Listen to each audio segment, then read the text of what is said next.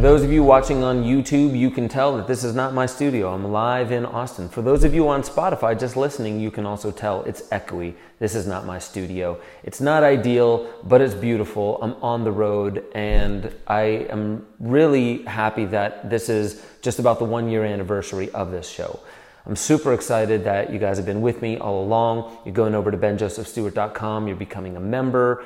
And you're signing up for the deeper dives. You're seeing the things that I'm not allowed to say on YouTube a little deeper. And very, very soon, we're going to have Charles Eisenstein, Foster and Kimberly Gamble, Patricia Eastman, Rafe Kelly, Naudi Aguilar, hopefully Mickey Willis, and quite a few other people in short documentaries going behind the paywall on benjosephstewart.com to support this news channel, the podcast, the Friday Night Acoustic Nights, and to expand as a media platform, because I'm telling you, I'm in Austin, I'm meeting people that are doing incredible things in tech, they're doing incredible things for freedom and censorship, and there is a mission that everyone here is oriented to. It's beautiful. I can't wait to tell you a little bit more about that, but I want to get into the Kyle Rittenhouse case a little bit today, talk about it mythically, talk about it specifically.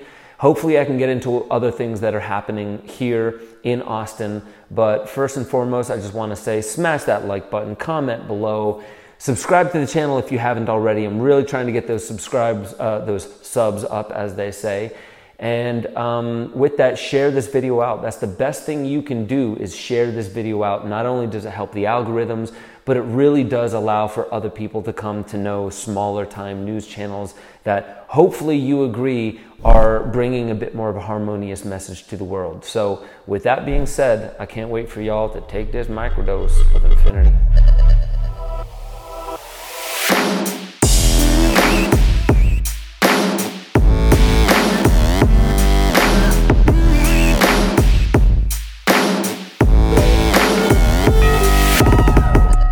Welcome back to Waking Infinity News. As I said, I'm in Austin. There's a lot of incredible things going on. Let me just give you a quick breakdown of what happened.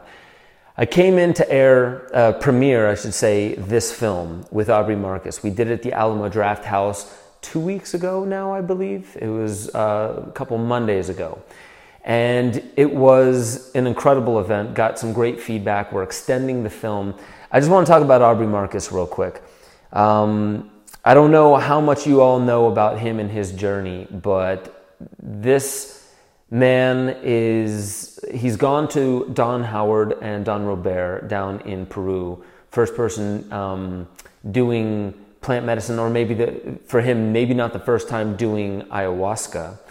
But for me it was, and I became really in love with Don Howard and his teachings, and so did Aubrey. I knew we were going to meet, and then all of a sudden, I meet him, and he tells me that he went into darkness. It was an incredible experience, and they're making a film about it. I was like, cool. Later, Charles Eisenstein, supposed to be on his show, ends up coming through Nashville first, and I interviewed him in Nashville. And as I was leaving the interview with Charles Eisenstein, Aubrey calls and asks me if I want to do this film.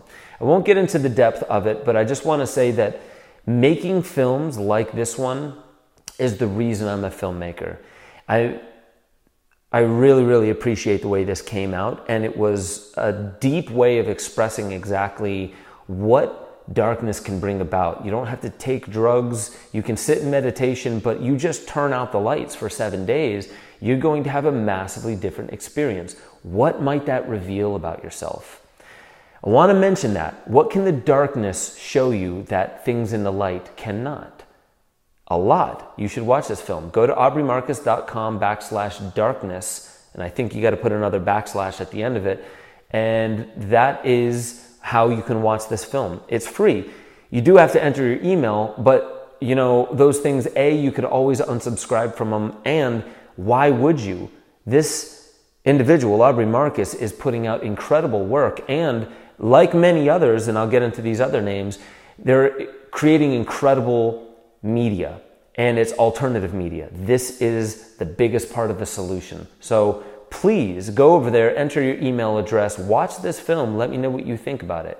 With that being said, I went on the Tim Pool podcast. He just had on Joe Rogan, and he just had on Alex Jones and Michael Malice. And then I go on and we talk about, it was the night of the eclipse. And then the very next day, the Kyle Rittenhouse case comes back saying not guilty. We were talking about everything Kyle Rittenhouse. And if you know Tim Pool, you know where he stands on that. I personally have a very unique way of looking at the Kyle Rittenhouse case. And I call it unique just because I haven't heard many people put it into these words. Maybe other people have. But I look at it in a mythical sense. What does it mean about humanity? Because I don't believe that when we look at humanity, we're looking at anything other. I think we're looking at ourselves through a very unique prism. It refracts light and it shows us ourselves in different ways. I believe reality is holographic. I believe we do create a reality. I also believe we co-create our reality. I believe that God is looking at itself right now. Through this lens, doesn't matter. You can try and block it. You can turn off the lights. Doesn't matter. You're still looking at God. You're still looking at yourself. So let's look at the macrocosmic archetype of this entire case. Kyle Rittenhouse has a gun. He is of the people, for the people, by the people. That means he is the fourth branch of government. He's part of the people. We're all the government. It's been written. We've made that agreement. It hasn't been undone. Archetypally, this is a person of the people, for the people, by the people, with a legal gun, and it was shown in court, protected by the judicial branch. It was shown in court that he legally had the right to have that gun, and a jury of his peers found him not guilty on all accounts. That's at least what happened, regardless of whether you like it or not. So the important factor here to look at is this was a human. This was an American, a part of the government, with a gun, legally protecting small businesses because the cops weren't. And there's no blame here. We don't need to place blame. Blame only really serves to further segregate the divide between self and other, and acknowledging and surrendering to this is God, looking at God. You can't lie. You can't cheat. You can't steal. Everything is known. You are it, looking at it through the eyes of it. It is all God, it is all truth, it is all consciousness, it is all reality. However you want to put it semantically, harm never leaves the source because there is only one source. So what we're really looking at here is Kyle Rittenhouse was protecting small businesses. He brought a first aid kit to help other people. There was a purpose behind his being there. He was compelled. But what caused that? Well, some kind of violence, organized, you can say, in the streets of Kenosha. So he was compelled. But what compelled that? What compelled him to even have these freedoms? Well, media.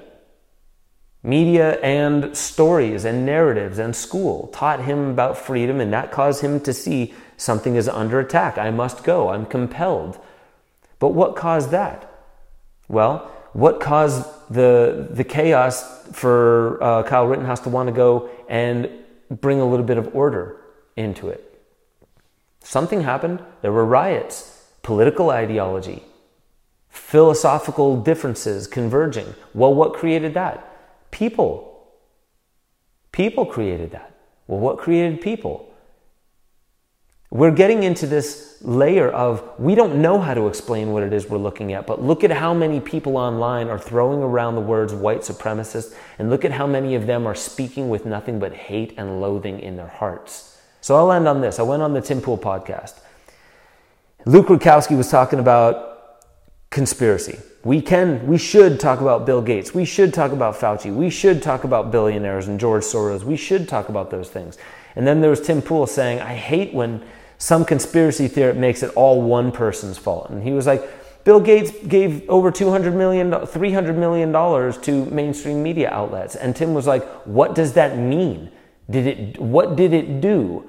And I understand both of where they were coming from. So I jumped in and I said, can I just say something? So this doesn't seem like a one has to be right and the other has to be wrong. This is community. Disagreeing with one another. That is community. So I'm going to end on this. The solution is community. Understanding that what we're looking at and what needs to adjust and be brought back into harmony is currently something we don't want to look at. It has forms that we do want to look at, but it's currently in a form also that we don't wish to look at. So if we don't realize that this is what community is, and we must bridge the gap, not further divide, not further listen to the narratives out there, but bridge that gap, that can only happen through celebration. It can only happen through play. It can only happen through mourning together, not separate from one another. As a message from my heart to yours, I see no such thing as other, even though I'm only looking at a camera. I feel you on the other side of it, even though it's not happening right now. We don't know what put any of this into motion, and we're trying to exact justice. That is the only thing that is going to further the trauma and send it rippling down through the generations. The only thing that is going to stop it is by introducing no more harm, no more slurs, no more ways of dividing us based upon ideology or anything. To acknowledge that God is looking at God right now. The medicine can only start from within. And if you're not cultivating love inside, you're not part of the solution.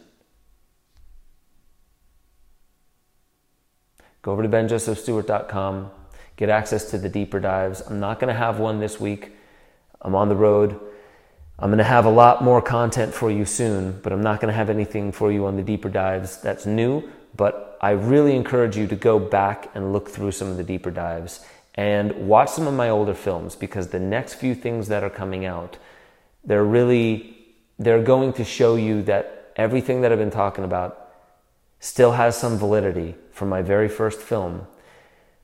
But the way we cultivate it is getting easier and easier now. This crisis that we are facing is actually exactly what we need to cause us to become the medicine. So please go over to Ben Joseph Stewart, become a member. If you haven't hit that like button, fucking do it. And I'll catch y'all next time on Waking Infinity News.